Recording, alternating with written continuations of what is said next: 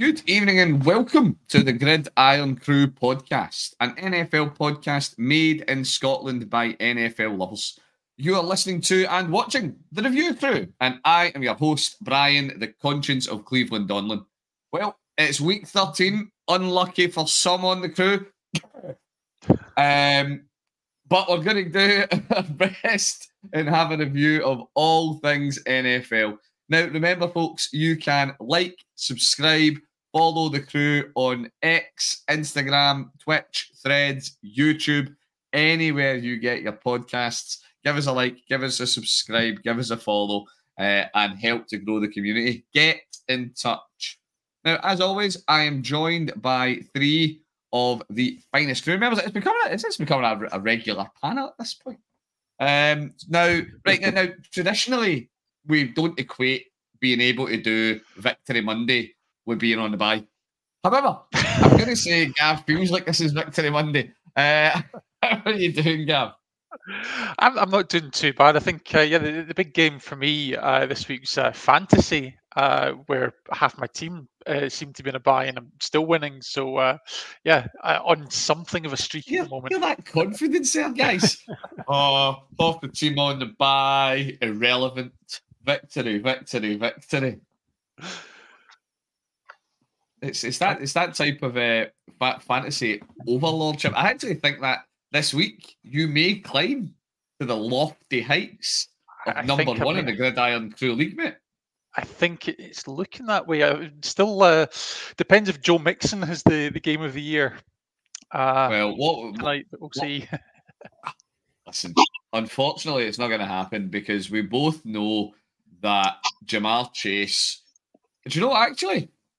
Oh no, sorry, never mind. I was going to say Jamar Chase only has to outscore Travis Etienne by 3, but he has to outscore a combination of Travis Etienne and Trevor Lawrence by 3. Which is possible. All we need is John Browning or whatever the Bengals quarterback currently called to figure out what throwing a ball looks like. Anyway, moving on. Now, speaking of Victory Monday, this has to be the happiest man in the crew today.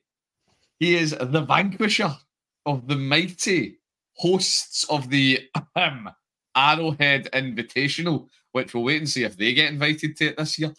It is Liam. How are you doing, mate? Oh, never better. What a Monday morning to wake up to. I imagine you floated out of bed this morning, Liam.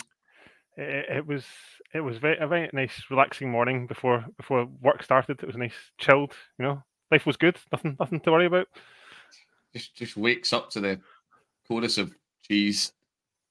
I'll be honest, there's kind of moments like this when I wish your team had a better nickname than Cheeseheads, mate. Give me something to work with.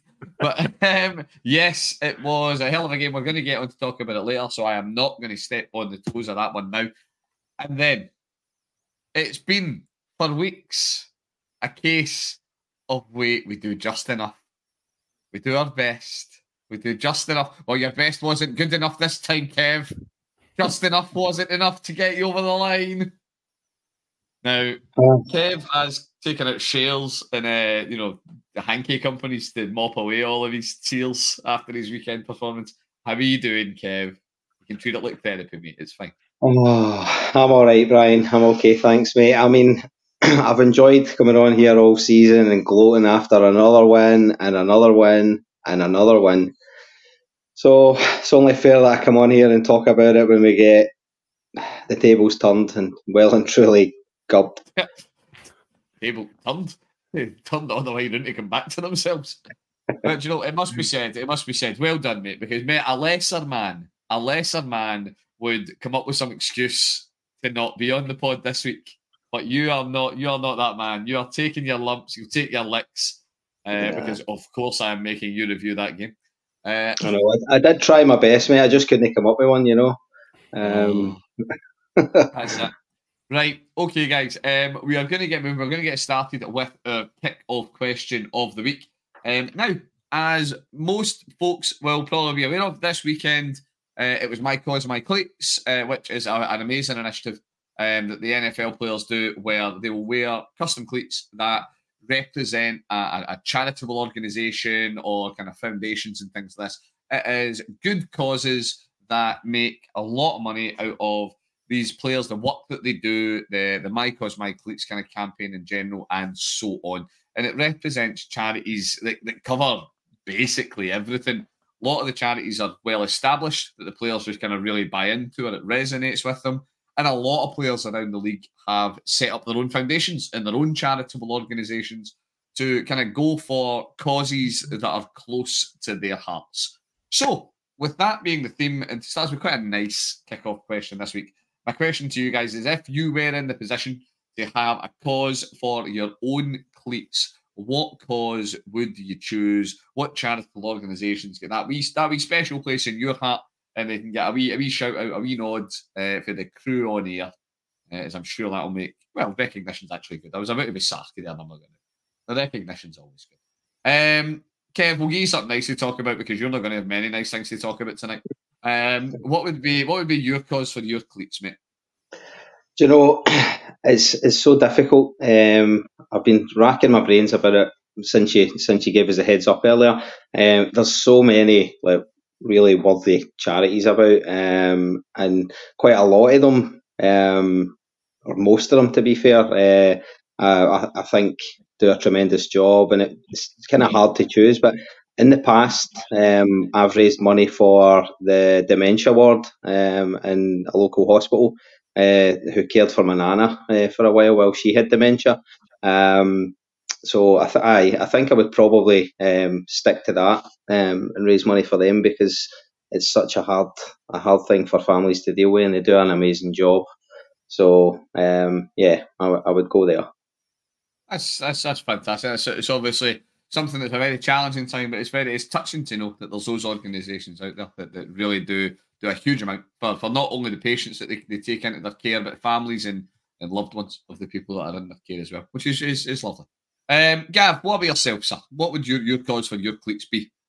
Yeah, thanks, Brian. So I think Kev summed it up nicely. I mean, there's so many I think that you could talk to, but I think for me it'd probably be mental health.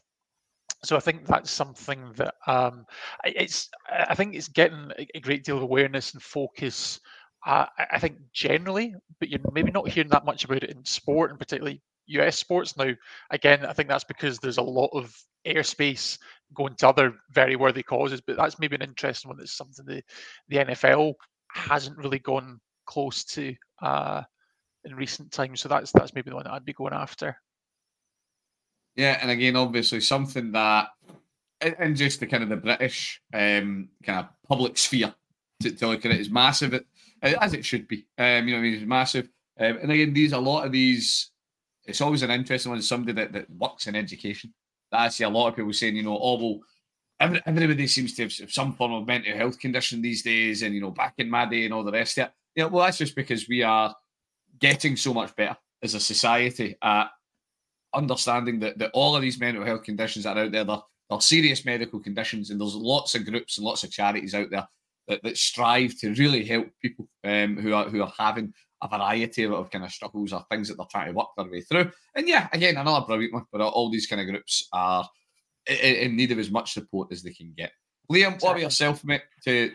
I'll have a wee bash of mine as well, but to round off a bit for a minute. Well, yeah. Well, just firstly, I suppose on the note of Gav and the mental health charities, I think it's a good. It can only get better for mental health. The more we talk about it, the better it can get, I think. So definitely that's one of them. But the other one I was going to touch on was the Marie Curie charity. I think they do phenomenal work with the end of life for the patients, the amount of work they do, and also for the families that are involved. I think I've kind of had a wee bit of experience of that from the nurses. So it's invaluable, the support I think they give, and that extra support all the way through the kind of journey the patients have, the families have throughout that kind of period. So yeah, another fantastic organisation. I share your experience with Marie Curie.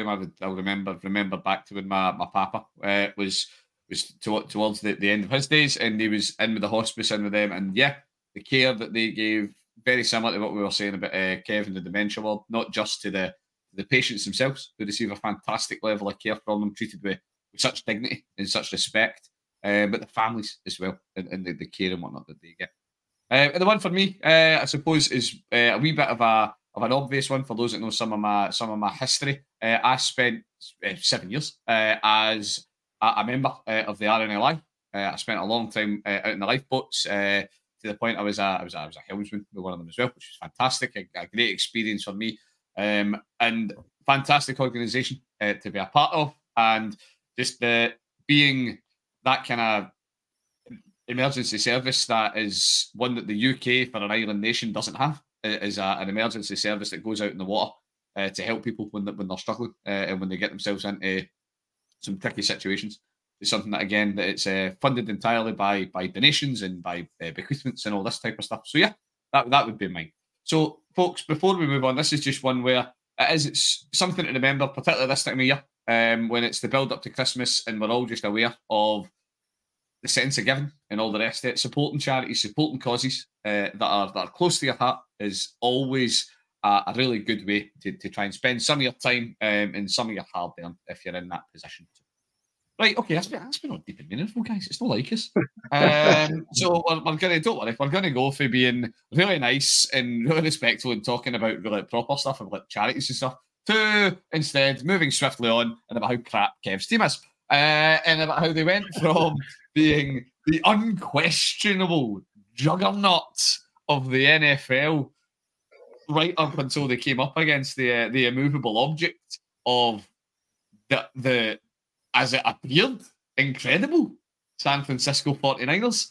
Now, as I said earlier, Kev, we're going to treat this like it's therapy, mate. It's okay. This is a safe space. You can tell us all about the game and you can relive the worst weekend your team's had. Actually, no, it's not the worst weekend your team's had all year. But one of the worst weekends your team's had all year. There was only 2 bad ones. Right. Well, I'll start off by saying that San Francisco were 1 touchdown away from living up to their name, which it wasn't fun to watch from an Eagles perspective. But I mean, looking at, I've been trying to make sense of it all day, to be honest. Looking back, it looked like we started pretty well. The first 2 possessions, we just couldn't get into the end zone. Took our 3 points, moved on, and it looked by all accounts like we were up for it on both sides of the ball. Although the offense couldn't get into the end zone, they drove down the field twice, looked pretty decent. But San Francisco, dug real deep and stopped us when they had to. Kept us to 3 points both times. And their first 2 possessions, I think they went for negative yards on the first possession, maybe a couple of yards on the second possession, and both 3 and outs, and it looked like it was going great. But there's only so long you can keep all those great players quiet, and our inability to get into the end zone in the first half came back to bite us in a big way. So, second half, San Francisco just switched it on. Like I said, so many weapons, everything just seemed to go right for them. The big difference for me was that although we were getting up the field in that first quarter particularly, we didn't really run the ball. And that's where it all kind of fell apart for us, because I think the whole game, Jalen Hurts was our best rusher, and even then I think he only had about 20 yards or something like that. So that's nowhere near good enough to win a game at that level. And looking back at the big wins that we've had over the last few weeks, the Chiefs and the Bills, DeAndre Swift managed to make big gains at crucial times, and we just didn't have that. The San Francisco defense just shut us down, in a running game. Didn't let us run the ball, and that's putting a lot of pressure on your quarterback to keep chucking passes up the field. And it just kind of fell apart. Obviously, Hurts got injured for a period of time in the second half as well. He went away. Took a big hit, looked like he might have been concussed, and came back. But yeah, San Francisco just got rolling, and we had no answer. If they weren't running the ball through CMC, then they were throwing it to Debo, to Ayuk. Debo was getting involved in the running game. There was players getting left wide open because we were so concerned about those big weapons trying to double up. And for me, one of the key differences in the two teams as well was the Niners had George Kittle. They had Kittle, who made some big plays. Was just a great target for them when we were trying to keep it tight and trying to get the stop. And we don't obviously have our tight end available right now. Goddard's still coming back for his broken arm, so yeah, that was one less option that we had open to us. And when you're not running the ball, you don't have a tight end. A defense like San Francisco is going to find it easy to stop you. I mean, we did make some good plays. AJ, Devontae Smith did make some good plays at times, but it just wasn't enough.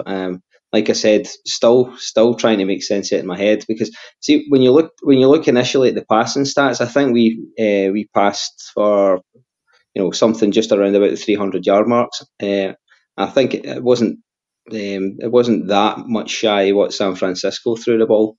But then obviously they had tons of rushing yards to add on top of that, and when it really mattered, I think they done exactly what I talked about the Eagles doing last week against the Bills. Big moments to make big plays. It's one thing moving the ball up and down the field, but you've got to get it into that end zone, or you've got to make the stop and stop the other team from getting in there. And it just seemed like all the big plays, when it mattered, went San Francisco's way. And I think I mentioned about hoping not to see the Bills in the off season. I certainly hope that we don't meet the Niners in the off season this year. I'm hoping that we manage to get it together. We've still got another tough game next week before a slightly easier run-in. So I'm hoping we can kind of get it together and hold on to that top spot. And hopefully by the time we get to the championship game, somebody else has took care of the Niners for us. So we'll just note that lists of teams Kev wants to see in the playoffs. The New York Jets. No, not them. No Jets. I'll take the Dolphins. Give me the Dolphins. Right, done. We'll make arrangements. We'll make a call. Now it's an interesting one. So okay, so this is one of the big points for me. See what you boys think about this. So much has been made about MVP race, all this type of stuff, all year, and we can sit and we can argue about should we really be seeing a non-QB MVP this year and all the rest. I think we've talked about that one in other pods. Hutz has been in about it. Hutz has been in about the conversations. He's a quarterback of the Eagles. Yeah, he's not having a vintage season by anybody's reckoning, I don't think, but he is the quarterback of a wildly successful football team. Thus, he is in the conversation. Last night, he was, I didn't actually realise, relatively speaking, kind of how poor some elements of his game last night were. So, when he went 26 for 45 for just call it 300 yards, 298 yards, one touchdown, no picks. And yeah, you kind of expect more. QBR of 40.4. Decent passer rating, 85.2 passer rating. So that's not bad.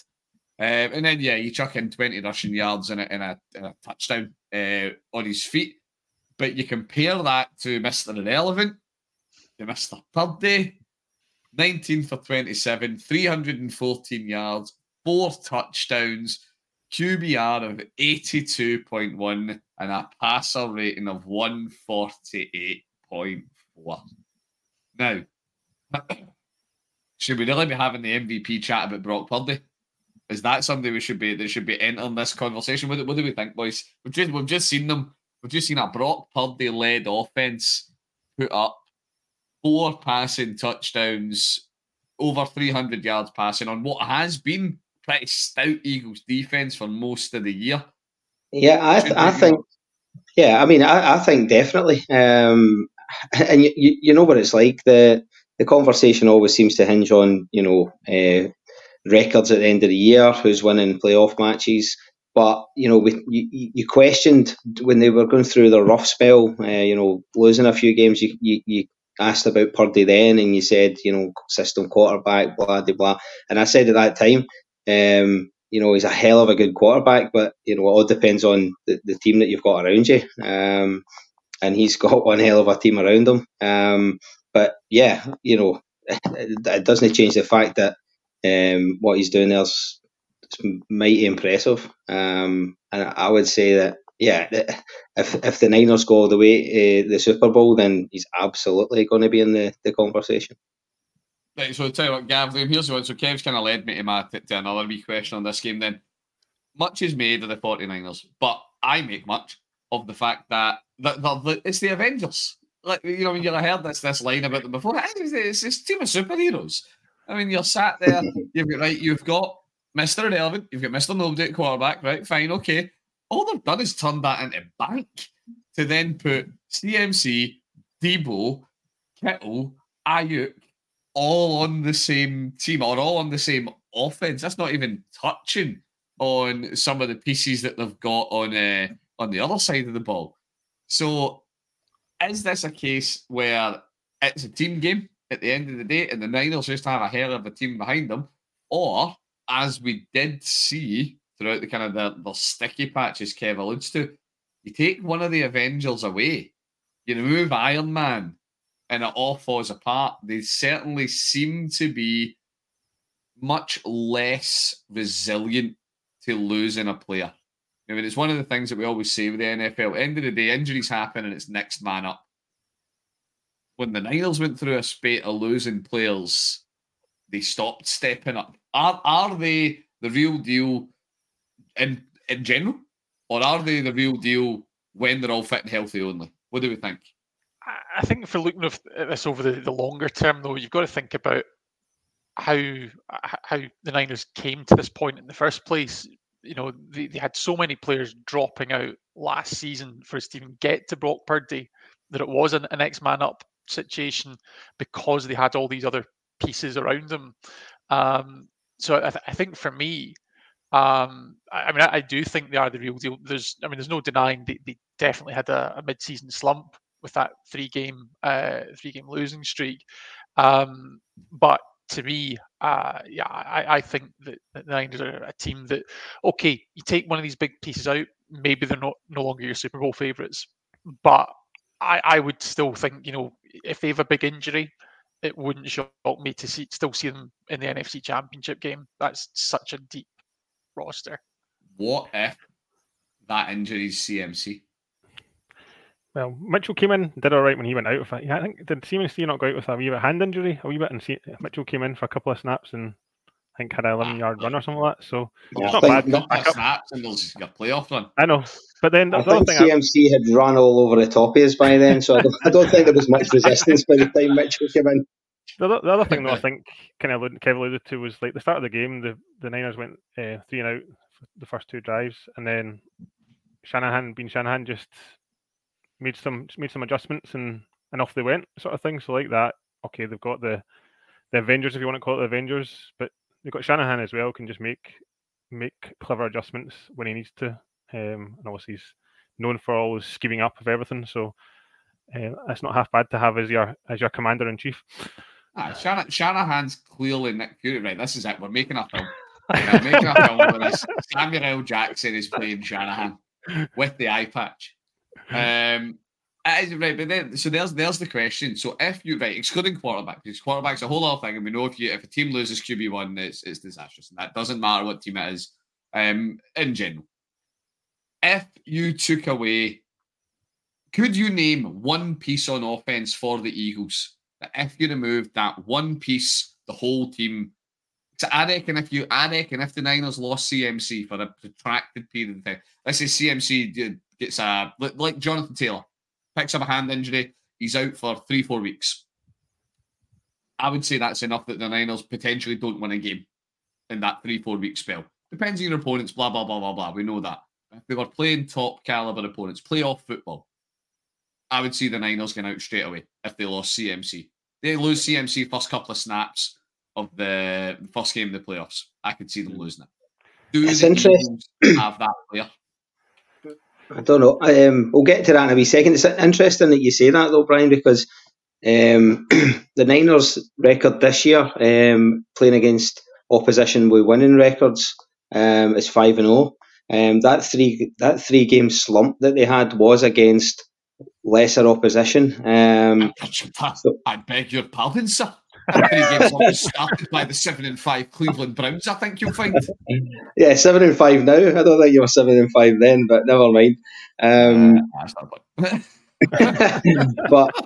But yeah, so I think it's interesting that even against lesser opposition, they struggled a bit. And what that was down to, it's difficult to say. But was it because they had one other stars out and it doesn't just quite work the same? But for us, I would say that possibly AJ. If AJ Brown wasn't there, then we may struggle. I know, obviously, we've got a few other options at wide receiver, and Devontae Smith's proven to be a great asset. As I said, he had some great catches and runs in the game last night. So maybe he could step up, and obviously we've got Julio in there just now, who's not doing much, so he could maybe take on a bigger role. I don't think it would be as big a blow for us to lose AJ as it would for the Niners to lose CMC. But I would possibly say that I don't think there's a single player in the league that would be a bigger loss to their team than CMC would be to the Niners, just because of how utterly incredible CMC is. What he's doing this season in terms of touchdowns, running, catching, everything. Like he's just a special player. So it's inevitable. Whoever's got that player in their team are going to miss him when he's not there. Yeah, to be fair, for full clarity, CMC is currently sat on, for the name of rounding, let's call it 1,500 scrimmage yards already this year. And then, 15 touchdowns already? It's only week 13. Through week 13, yeah, it's just bananas, isn't it? It's like he's scoring more touchdowns than some teams in the league are scoring just himself. So, so when I'm saying I'm removing one piece, I'm removing like that one player that probably does stand a chance of being the non-QB that wins MVP. But still, I'm trying to put some shine on your Eagles here, Kev. Try to put some shine on it for you, mate. I appreciate you trying to get my hopes up. Rebuild my confidence, but do you know what? Moving for somebody who needs their confidence rebuilt to somebody else whose confidence is soaring high as it can possibly be. It could only be Liam and his mighty and victorious Green Bay Packers, absolutely toasting Kansas City. Now, Liam, we already know that you are on cloud nine, sir, but feel free to spend the next few minutes basking in not only our admiration, but the pure glory of beating the Chiefs. How does it feel? Well, it's a love story, isn't it? So it's great. Yay! Right.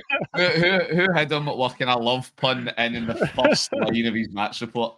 Somebody had to have that in the bingo. Yeah. Well, yeah. As we I suppose last week alluded to, who would have thought into this run come this 3-game winning streak, beating the Chargers, the Lions, and the Chiefs when we were sitting before that game, we were sitting 3rd and 6 with the 6th overall pick, I think, at that point in the 2024 draft. Mm-hmm. And yeah, okay, we saw some improvements, but yeah, I think the odds you'd have got for us to go 3-0 in these 3 games would be unbelievable. So, but it was just kind of building on the back of last week. we got the opening drive. It was confident, play action. We're doing lots of movement on the line, and then we just kind of drove the ball down the field, and another touchdown. And it was again so much different from when we were punting in the first half for many a game in the past. That I agree. I miss Green Bay's punter tone. They were great fun to review. But yeah, I don't know. Love just now looks. Obviously, it's early days still, I think, but you just compared to what he did earlier, he just looks confident, assured in the pocket now, making throws when he needs to make throws, and I suppose it's kind of building on the young kind of wide receiver room as well. They're now starting to run the right routes and all that sort of stuff as well, which obviously helps. But yeah, but another kind of 3 touchdown game for Love, no interceptions. I think it was only about the fourth quarter where we kind of started to struggle a bit moving the ball a wee bit more, but before that we're moving it with relative ease, I suppose, if you want to call it that, against the Kansas City defense, which has been their kind of strong point all season. Yeah. And it was just kind of, again, all the players were stepping up. Watson going for 7 for 71 and 2 touchdowns. Okay, he's went off of another hamstring injury again. I think it's the same hamstring as previous, but anyway. And it was just, I think it was just the kind of creativity as well of Matt LaFleur, getting to, again, we're kind of at the start of the season, kind of what would the offense look like without Rodgers checking out of all the plays he got told from the headset, and it just seems to be coming together at the moment.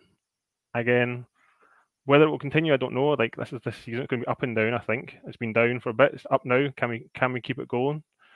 Who would have thought we'd be in the seventh spot in the playoffs now? Well, I was looking forward to a nice relaxing January, just watching some football. Potentially. Well, you've beautifully set up a bit, mate. Because let's not kid ourselves on here. You're up against the Giants next. Then you've got the Bucks. Then you've got the Panthers. Then you've got a Vikings team that has shown why Dobbs is fallible, as much as there was all the excitement around Josh Dobbs. And then you close your year out against a resurgent-looking Bears. To be fair, the Bears have looked good the last couple of games, but it's still the Bears. There's still a lot of question marks around that team. There's not and no disrespect to any of these teams, because at the end of the day, I'm a Browns fan, what do I know? There's not a good team left on the slate that you're playing. There can't be anybody in that run of 5 games, bar maybe the Vikings, that makes you think much other than 4 wins minimum. Well, I'd like to think so. I think it is meant to be the easiest 5 games like schedule or remaining schedule for any team in the NFL now. Yeah. But I do slightly worry. I think now we've beaten the Chiefs, we're probably going to slip up against the Giants now. I think probably it's going to play typical Packers. I think it's bad memories from last year when I was down in London watching us slip up to the Giants. Gav's just sitting there, just cracking the old knuckles, waiting for Tommy DeVito to finish his cutlets. He's coming for you after after coming off the bye. So yeah, but yeah, I think you couldn't ask for a better running, could you? Again, if we beat, the big games will be obviously the Giants next week. I think not slipping up and losing momentum, but then again Tampa, and then obviously finally the Vikings. They've beat us early in the year. If we beat them at that point, I think hopefully by that point other teams will have eliminated themselves a bit more. I think the Rams are up there, but they've got obviously I've got a tougher schedule than ours, and obviously the Seahawks as well, kind of 6-6. I think sitting just behind as well. So it's hopeful, but I'd have bitten your hand off to have you this position 6-6 after the start we had. So in some ways it's kind of a nice position to be in. We don't have any expectations coming into the year. If we get something out of it, make the playoffs, great. If we don't, okay, it'll be disappointing now, but ultimately, as long as we keep playing reasonably well, I think that's all we can really look for. I think for the season, this was always going to be a kind of building year.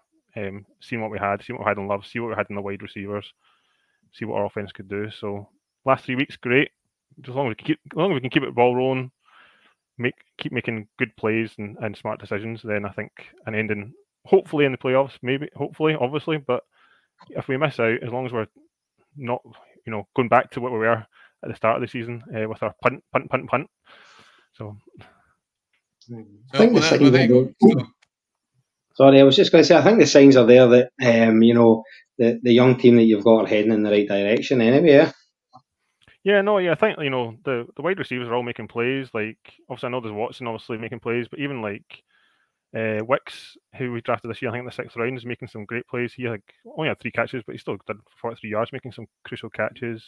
Reed obviously has kind of come on, and he's kind of the kind of star of the draft for wide receiver wise. But and the same with our tight ends. I know we lost our main tight end, but obviously Kraft has come and did a job for us as well. Another kind of second tight end we drafted this year, and Ben Sims got a touchdown, first touchdown, undrafted. So we'll take it. So, well, here's my question then, Gav. So you are obviously next up in the slate, fresh off the bye. Mr. Daybos had an extra week to scheme and plot the end of love. Do you see it happen? Like, is it because if I turned around, if we were having this conversation a month ago, this would have been a chat of 2 teams in pretty dire straits, probably just, it'd be tickle fight material that we would have been talking about. But the Packers are looking like they're finding a bit of form, and admittedly, so have the G-men. Now, the G-men have significantly more question marks around them than the Packers do. But still, and admittedly, we're stepping in the preview crew's toes here a wee bit. But I have an odd feeling it's quite fair to say that G-men against the Packers isn't going to be game of the week next week.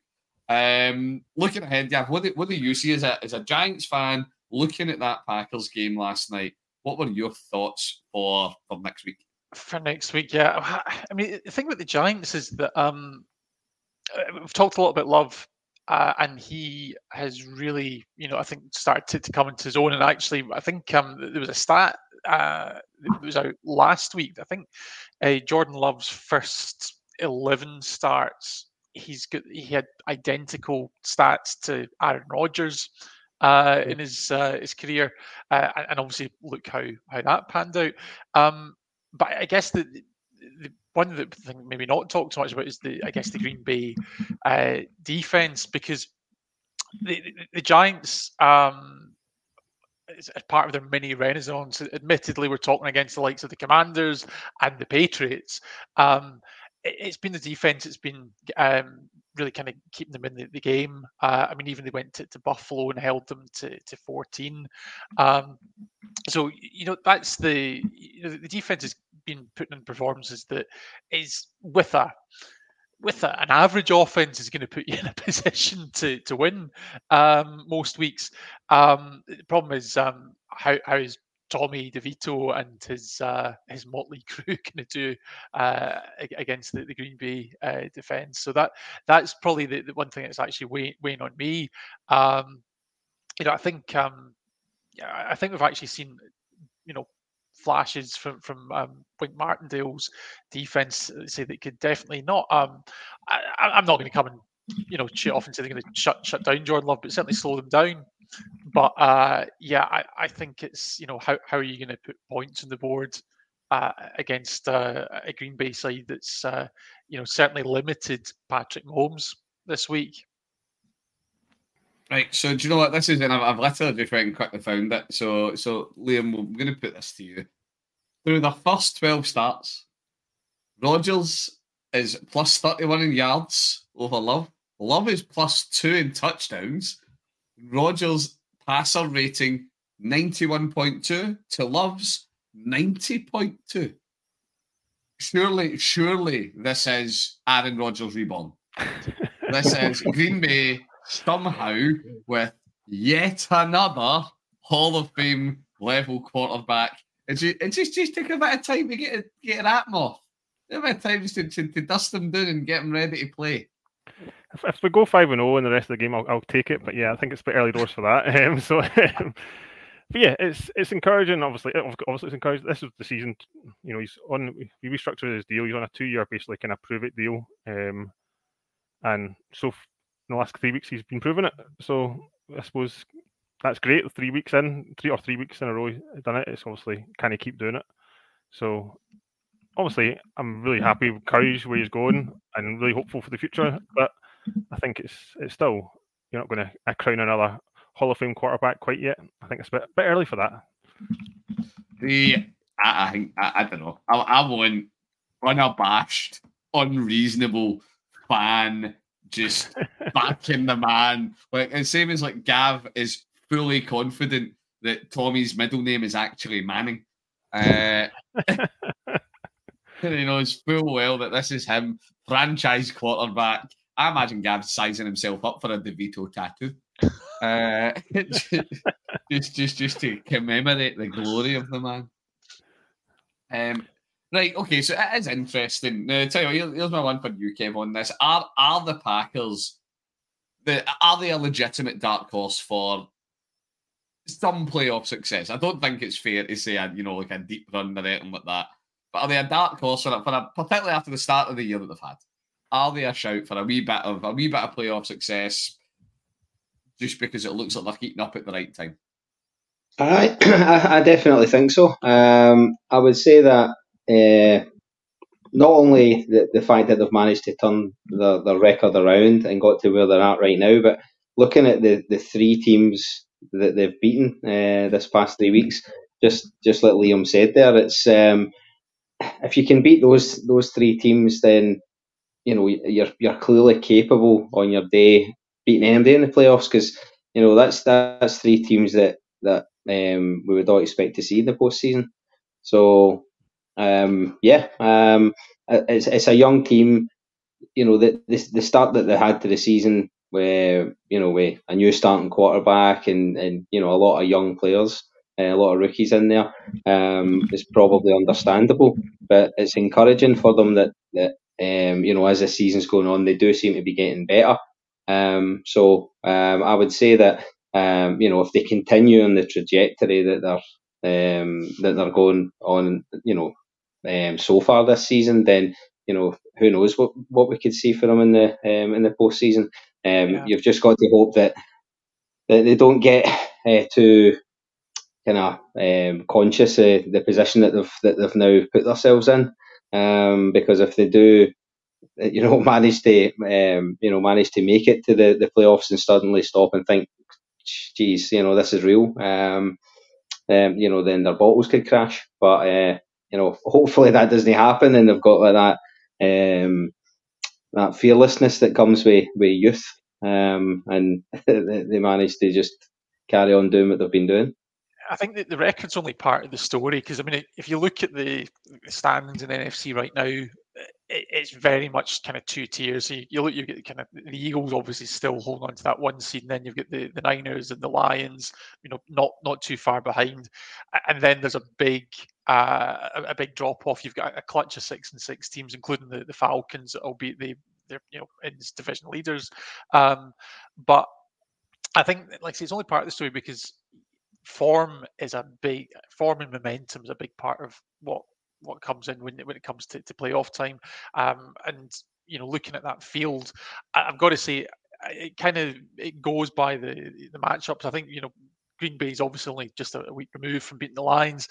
They've not had the best luck against the 49ers in the past. So where they go in a potential wild card round, I think that might be that might kind of determine just how successful they are. But certainly if you look at that clutch of 6-6 teams, Green Bay has got a real exciting story to tell compared to some of the others who, they're kind of in the mix for now, but are they really still going to be there in 4 weeks' time? That's a good point you make, though, Gav, because as much as I'm saying, if they get to the playoffs, then why can't they? But obviously Lambeau Field's a big factor, and if they do get to the playoffs, the chances are they won't be playing at Lambeau Field at any point. So maybe it will just be a bridge too far, once they reach there. But like I said, you never know. As long as we, as Gav said, as long as we avoid the Niners if we get in, because we all get trounced by the Niners. Are we just going to have a big list of teams that want to avoid the Niners? Yep, pretty much. Right. Okay, well, do you know what? So moving from like this kind of idea of form being everything and form being the big thing, and the Packers absolutely looking like they're kind of heating up at the right time and all the rest of it. A team that looked like they were maybe cooling down at exactly the wrong time was the Detroit Lions, but they did bring it back this week, although not in as convincing a fashion as many would probably have projected against a pretty banged up New Orleans Saints team, and a team that, well, we all know what division the Saints play in, and the less we talk about that, the better. But it was our third game of the week, so it was the Lions taking on the Saints. Gav, this was your one to have a look at because you didn't need to talk about the G-Men because you had the glory of winning bye week. I So got tell us all about it, pass mate. this week. So yeah, I mean, I guess that we've had two great games already. This one, it should be said, still featured two teams very much in the playoff picture. Admittedly, the Saints only get in there because they're in the NFC South. Wash your mouth out with soap, Gav. but no, the Lions is very very much back to winning ways. Maybe not convincingly, but I guess what's quite interesting is after the first couple, the last couple of weeks where they've found themselves in a couple of holes against the Bears and also the Packers where they couldn't come back. This time they actually jumped out to a rapid lead, so they were 21-0 up within just over 5 minutes of this one. So I think just in terms of some of the big plays, 70-yard opening drive, great start to the game. Very next play from scrimmage, David Carr's intercepted, and Lions are set up nicely down near the red zone, and it's Sam Laporta who puts the Lions 14-0 up. Laporta actually an excellent game for the rookie, so that's not only his first 100-yard game of his career, but actually ended up with 9 for 140. So yeah, big game out there, and yeah, just went from bad to worse for the Saints. Really, 3 and out followed, and then next play or next drive, it's Amon-Ra St. Brown for the Lions, and yeah, out to 3-score lead. It's quite interesting though, because if you look at the stat lines between the two quarterbacks for the day, so Goff was 16-25 for 213, David Carr 17-22 for 226 yards, but the big difference is those turnovers. So we've already mentioned the interception that Carr threw in his first pass of the day, but actually when we get down into the fourth quarter and the Saints starting to build a comeback, outscored the Lions 14-3 in the third, and then it's a fumble just outside their own 20 from David Carr, pretty much. Sorry, Derek Carr, I should say, David Carr's brother. But yeah, it's a fumble, and then that basically set the Lions up for their, the kind of ceiling touchdown with Jameson Williams. So I guess the Lions, yeah, unconvincing, but certainly back to winning ways. The Saints now, there's a bit of a gap starting to open up between themselves and the Falcons. They're now a game back, and I think the Falcons also get the tiebreaker over them. So yeah, with an outstanding 6-6 record, it looks like Atlanta definitely in the driving seat to host the playoff game. Now I'm gonna take issue with one point you made there. That was not a game-winning touchdown to Jameson Williams. That was a game-winning end around double reverse Superman touchdown. I will thank you very much. Come on now, that was one of the most entertaining touchdowns I think I've seen in ages. Not because it was like a bomb or anything, just because it was something that Browns tried to do a couple of weeks ago, but we failed really, really badly and took a massive loss of yardage on the play. But that is not the point. That was exceptionally entertaining football. That's why we watched it. Right, is this? So I'll tell you what. So I'll put this one. Kev, Liam, I thought for the pair of yourselves, Gav, chuck me in as well. How legit are the Lions? We have seen the Lions through some good and bad now this year. We're at a point where we have seen them scalp a couple of teams. We have seen them go out to a really big lead, as they did in Sunday. Then get clawed back, but show a wee bit of grit and determination to hold on for it in the end. How legit are they? Because we have had even people going as far is talking about a Lions Super Bowl party. How legit do we feel they are after watching them at the weekend? I think the main thing for them, like they can put up points every week. Every week they're going to, like, they've got as you say, Sam Laporta has been a revelation in tight end this season. Obviously, Amon-Ra, they can put up a quick score and get out for a lead, or quickly turn around. I think the Bears game they had where they managed to sneak the win in the end. They managed to turn that around. But it just again seems to be their defense. They seem to have just got a bit leaky again, I suppose. They started off not bad. Okay, the first, that's way back week 1 where they beat the Chiefs, in Arrowhead. Obviously, it was a close game, but I think they're still going to be thereabouts. It's just whether they can. I think they're just going to be in shootouts, like they've been. I think that's been the Lions the last couple of years, isn't it? Just kind of shootout football, and then can they keep up with the scoring? They're always a fun team to watch, aren't they? But that's how we like our fun, frisky teams on the review crew. But yeah, I guess that's the one thing that worries me. I mean, the Lions have got a 3-game lead in the division at the moment, so I don't think as much as the Packers are definitely moving in the right direction. I don't think anyone's really expecting them to close that gap. But I think what worries me is if you look at the Lions. The biggest win of the season's been by 18 points against the Panthers. So, they're not, as much as they can have these bursts, whether it's jumping out to lead like they did in New Orleans, or it's, mountain furious comebacks like they did against the Bears. They can score points, but they've not really dominated anybody.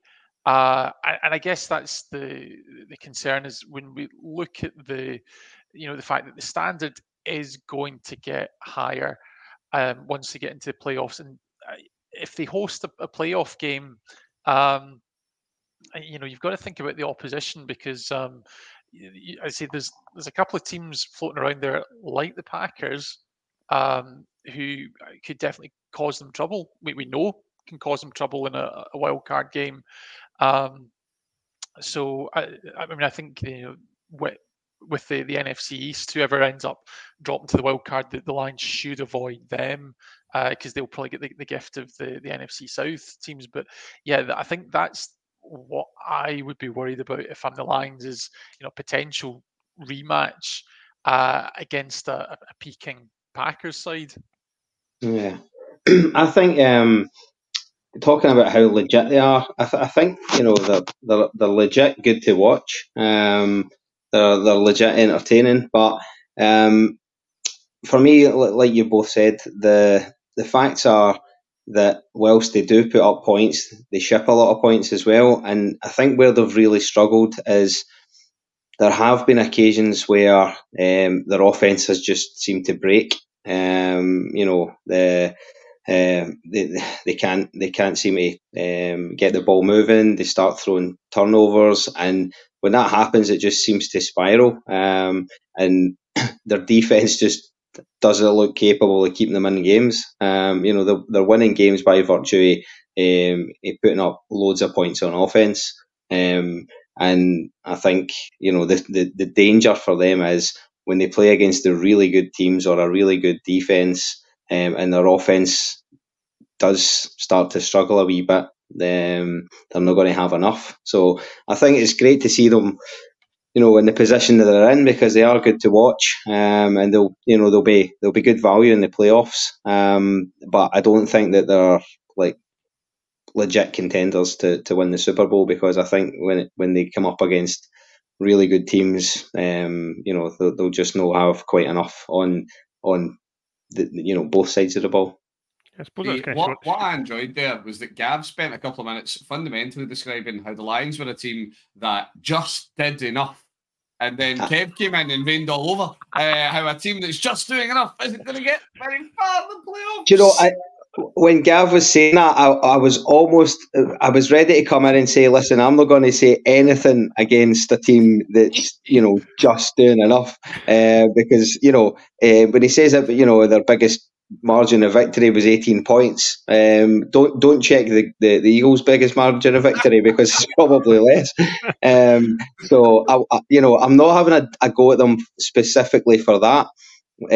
What I'm saying is the Eagles don't come out and put 50 points up every week and only win by 18.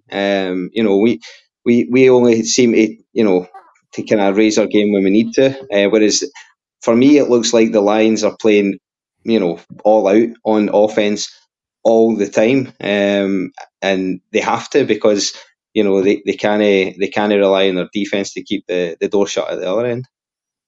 And I think that's really important because as much as the 2 turnovers were big difference maker at the weekend, it is fair to say that they were largely unforced errors by the Saints. I think that the interception they threw at the start of the game, I mean, everyone says it's on David.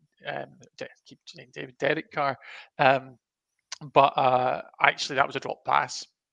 Yeah. And again, the fumble, that's one that again, it's just ball security. So I mean, you opportunistic, make plays and you create the turnovers, but I think the story coming away from that game certainly wasn't the Lions D by any stretch, and the real problems at points getting off the field. Yeah, I think like you alluded to, Kev, like if they come up against a good defense, I suppose that's been seen this year when they've gone up against the Ravens where they got absolutely torn apart. It was 38-6 or something like that. So they just couldn't. They couldn't get the ball moving on offense at all. So I suppose like that. You can plug your guys as well in there if you want. I'll be humble. Right, on the remarkable note of the Packers fan being humble, we are going to wind up our review of the week's games. Now, I should say, folks, if you hear any strange noises, no, it's not Kev finally realising that he's age and just making weird noises. It's the fact that I've had to go and pick up my baby because she was having a wee cry. So we had to go and get her there just on cue. Thank you very much, Dad. So, while I have got a co-host, we are going to go through the week in the rear view. We've all danced this dance more than enough time, folks, to know how this goes. Kev, because I have fundamentally decided this week that I dislike you, we are going to start with you, and we are going to start with Seattle-Dallas. And it was 41 to the Cowboys, 35 to the Seahawks. Give me it in one, sir. Broke my heart. The Seahawks got my hopes up, but unfortunately, the Cowboys dashed them. See, I just like the idea that Kev thought about being witty, and that just went, no, I'm just going to go with pure honesty. Moving on, Liam, it was a bizarre classic. It was the Indianapolis Colts up against the Tennessee Titans. 31-28 to the Colts. Give us it in alignment. The highest paid holder in the league. When Tannehill had to come in and hold the ball after being after the whole punting unit just got wrecked by Indianapolis. So and they missed extra points to the lead at the very end, and then lost it. So yeah. I do love that my notes for this game was Minshew Mania, Minshew Misery, Mania! Because it was like, it was an immense game. I've said it before, I will say it again, I stand by. Gardner Minshew is simultaneously the best and worst quarterback in the league. He at no point in any time is a mediocre quarterback. He is either incredible or incredibly awful. I think at Islands Adventure they're going to have to bring out a Gardner Minshew roller coaster. Absolutely. It's a only fair thing to do at this point. Well, on the notion of things that you could really use a roller coaster to help get you through, Gav, I'm so sorry. It was the LA Chargers up against the finest of New England. It was a 6-0 game. Do you even have a line? Oh, barely a Dickerbird. Only points the game. Only points the game. 2 field goals from Cameron Dicker for the Chargers. 6-0 win. I had to check. This didn't seem to be a snowstorm or anything. It was just mediocrity. I would have said the Chargers won by a soccer score. Yep. So it was an awful game. Truly awful. Right, okay. One for me. Denver, Houston. It was the Texans taking it 22-17. Let's ride CJ Stroud. But I'm on board. I'm now officially on Team Stroud. Although we have taken they've taken a bit of a tanking. The loss of Tank Dell, I shouldn't be trivial with that one. That's a big loss. Always thought to see good players get hurt. And yeah, Tank Dell down for the rest of the year with a broken leg. So it's a bit of a heartbreaker. Although I do question what he was doing breaking in that play. As I did discover during that play that I actually outweigh him, which that's terrifying. Because he comes in at 165 pounds. I don't outweigh him by much, but still. Right, okay, Kev, we're coming back to you, mate. It was the Falcons facing off against the Jets. It was 13-8. Any thoughts on this one? Not much. I did catch a bit. Yeah, the Falcons. The Falcons win a dull game, didn't they? It wasn't much worth commenting. Yeah, this one was not an instant classic, unfortunately. Liam, coming back to yourself, sir. Your last one for these. It was the Cardinals up against the Steelers. It was 24-10 in an eventful match. Yeah, it was a Storm and a Pickett Cup, I think. So, yeah, I don't know, was it three stops or something like that, wasn't it? Or 4 stops? I can't remember. I lost count how many times they stopped. And then obviously Pickett went down. So we'll see. We'll see what happens with the old Steelers. It is noteworthy that now Lamar is the only starting quarterback left in the AFC North. Is on best of QB2. And the Browns theoretically are on QB4. Right, Gav, coming to you for the final one. This was a big one. It was the Dolphins up against the Commanders. It was 45-15, mate. Give us it in one line. Oh, just off to the races. Tyreek Hill going 75 yards in the third play just really set the tone for another maybe not a cricket score, but certainly getting up there from the Dolphins. Just a big day, and I think if we're keeping continuing the 2K watch, I think he's on for 2,092 yards is what he's tracking for this season.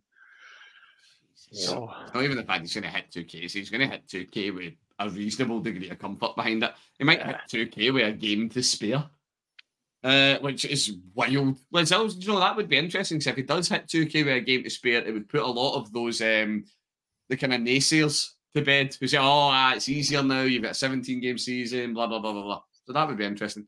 Right, Kev, a final one for you. It was the mighty Carolina Panthers squaring off against my beloved Baker and his Tampa Bay Buccaneers. It was 18-22 to the Bucs. Aye, a hard-fought win for the Bucs. I had them on my coupon, so I was sweating it, but it was always well that ends well. Absolutely. Baker can always get the job done. You know that, even when he's up against such stout defensive units as Carolina's. And then to round things off, it was the Cleveland Browns up against the LA Rams. My beloved Browns fell 19 points to 36. But Flacco does actually look like he still remembers how to play quarterback. So I'm taking that as a bonus. They really only had one bad throw the whole game, and that one bad throw did kind of kill the game off. But that is not the point. It is Cleveland, and we are used to such adversity. Right.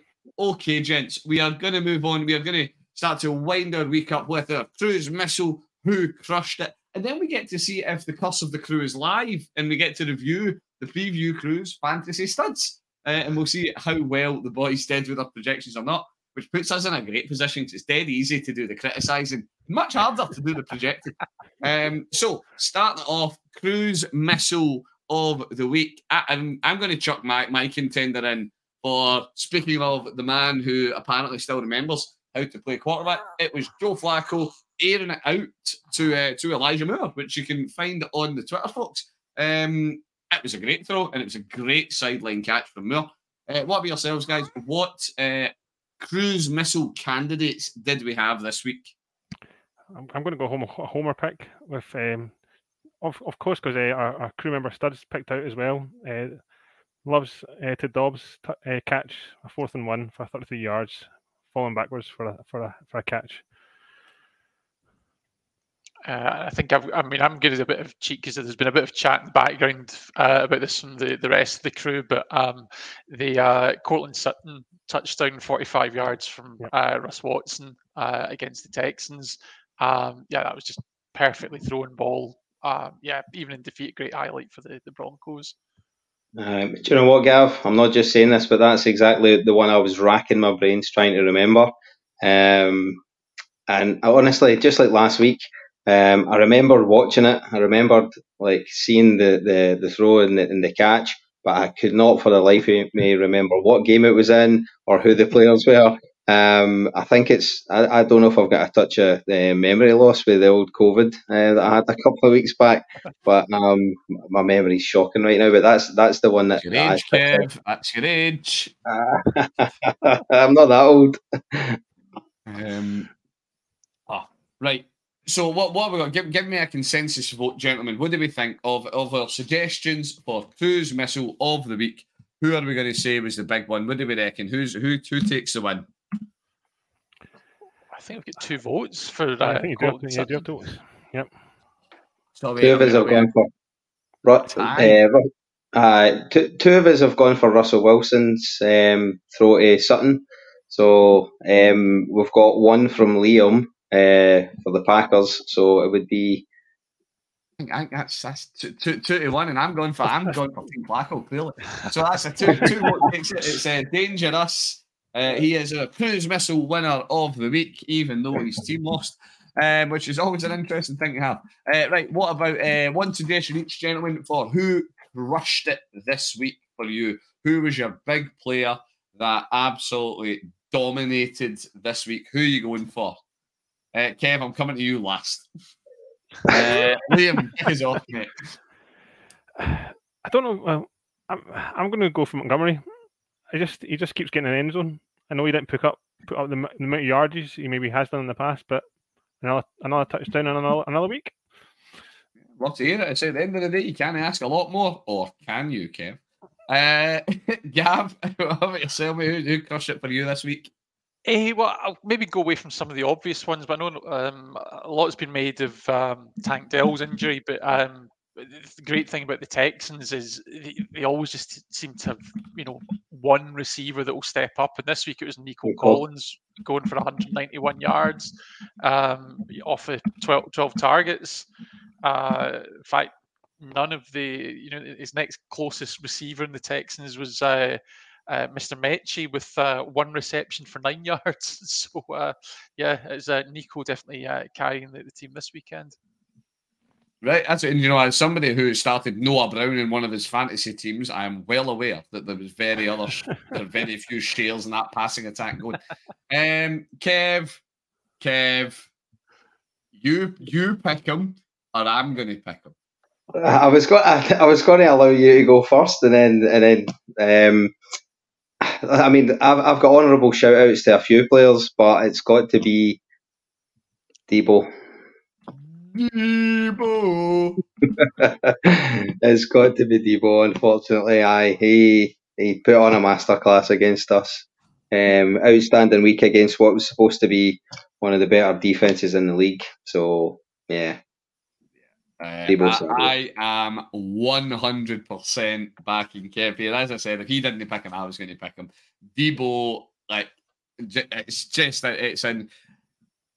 I don't know. I don't want to say it's an embarrassing stat line. That's not really fair. But at the end of the day, he did put up 116 yards through the air with 2 touchdowns and 22 yards on the ground with a touchdown as well. He pulled out a hat trick. You really can't ask a lot more out of anybody on the field than that. Right, okay, guys. So that wraps up our crushed it for the week. Now, Gav, you are the man who has done the legwork for this one, so I'm going to allow you to be the bearer of. I'm not going to preface this with good news or bad news. The bearer of news for the preview crew and their attempts at projecting the fantasy studs of the week. So take us through it. How did the boys get on, Gav? Hey, I don't think we did too badly. I think everyone. I think all of our players had reasonable performances. So I think we'll maybe kind of work from the bottom up and save the best for last. So we had for kicker with Sanders from the Dolphins with a respectable 10 points. Coming in there. And just for clarity, this is the sleeper league that the crew uses. Other scoring systems are available out there. Are inferior, I think you were trying to say there, yeah. Absolutely. And for the defense, we had the Dolphins D, who pulled in a healthy 13 points. I guess fantasy-wise, our team's our league's very strict, so even 15 points conceded to the Commanders isn't going to get you big scores. For tight end, we had George Kittle, who, I mean, certainly again respectable day, 10.8 points. He was the seventh tight end overall for the weekend, going 4 for 68. But I guess the big thing for Kittle is of course that win. Sorry, Kev. At receiver, so with Cortland Sutton from the Broncos with 15.7 points. So he's the 17th receiver overall and 7 for 77 yards, 1 touchdown stat line.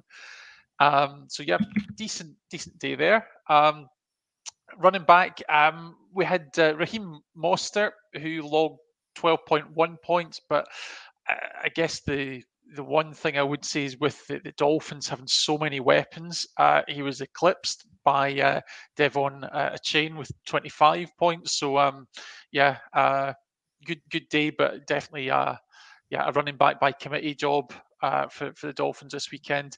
But I think big shout out goes to our call on Dak Prescott at quarterback. So he was QB3 for this week, 28.2 points against the Seahawks. So big shootout to open the week on Thursday night. Now it's worth adding. The boys are quite good. That's not bad going. I mean, most of those players. Okay, you maybe want a bit. 10 points at your tight end's no bad. Even Kittle's no bad. It is worth saying that the boys were complete bottle merchants though with our running back choice, and we actually just put most of it in when we put it onto X because we had to put something in because what they actually projected was just whichever Miami running back gets the ball more, which I mean it's technically correct, but it's the absolute bottle merchants way of doing it. Right, okay. Thank you very much for that one, Gav. Kev, we are going to come to you, mate, for our, as always, closing segment of the pod. You are sat on our statistic of the week, sir. Okay, so this week, a player went for 1,000 receiving yards in a season for the 10th season in a row, which is a record, first time it's ever been done, and that was Mike Evans, the Tampa Bay Bucks. Congratulations, Mike. There's a reasonable chance there's a gold jacket in that man's future and a bust in the old Football Hall of Fame. And do you know what? He owes it all to Baker. And I think that's something we've actually got to, kind of give credit to because, we've talked several times in the pod about longevity at the running back position. But to be fair, it could be any position in the league. Calvin Johnson, Megatron went into the Hall of Fame having only played nine seasons. So for Evans to keep that up for a decade, is fantastic. Yeah. It's just because he's in a contract. He's just putting up points again. That's all it is, or yards. Was that the words of a Mike Evans fantasy owner there, Liam? No, sadly not. I wish I had. Oh, sorry, I missed it. I thought that was the glory of yes, and I'm delighted. I wish that could be true. I traded him away in one of my leagues, and I'm still regretting it. I traded him away about 6-7 weeks ago, and it still hurts. I don't know why I did it. Well, right, okay. Well, that brings us to the end of the pod tonight, gentlemen. Now, thank you very much for listening, folks. That brings, I always say this, I always got to say, that brings the week to a close, forgetting that we're recording on Monday night and we're still at Monday Night Football to look forward to. So, yes, we do. We have got and I'm actually trying to remember who's in Monday Night Football, other than the fact that it's the Bengals. Bengals, Get Jags. the Bengals against the Jags tonight. So we've got one more game to look forward to this week. Then we do draw week 13 to a close. Now, remember, folks, week 14 starts on Thursday, not with Thursday Night Football, but with the Irn-Cru preview crew. So make sure you tune in to the guys to get yourself set up for week 14. And that, for most people, will be the end of the regular season in your fantasy leagues. And it'll be then the build up to playoff fantasy football, which I know is something that some of us look forward to more than others. There's a couple of boys in the crew here that maybe aren't looking forward to it as much as they should. But it is the end of that particular aspect of the football year. Now, remember, as always, you can get in touch with the crew on X at @GridIronCrew. You can find us on Insta, grid_iron_crew. Stick GridIronCrew into YouTube. Stick it into wherever you get your podcasts. Give us a like, give us a follow, give us a subscribe, and give us a comment. Give us some of your chat. What are your thoughts about the game or the games that have been going on over every weekend? We are getting into the business end of the season, folks. It's starting to heat up for everybody that likes a team that doesn't rhyme with antlers. So with that, I will say thank you very much, and I will say good night. Kev, thank you very much for joining me tonight, mate. Pleasure. Gav, thank you very much for joining me as well, mate. Now you get to watch Tommy DeVito ride again next week to your joy. Thanks very much, guys. And speak to you soon. Last, but by no means least, there is no way that you could let this man's voice grate on you because he is living on cloud 9 this week. Liam, thank you very much, mate. Oh, thank you. I think I'm off to watch the replay again. I think another watch. Do good. Liam's off to have some special alone time with the highlights. Thank you very much, everybody. And until next time, we have been the Review Crew, and we will catch you next week.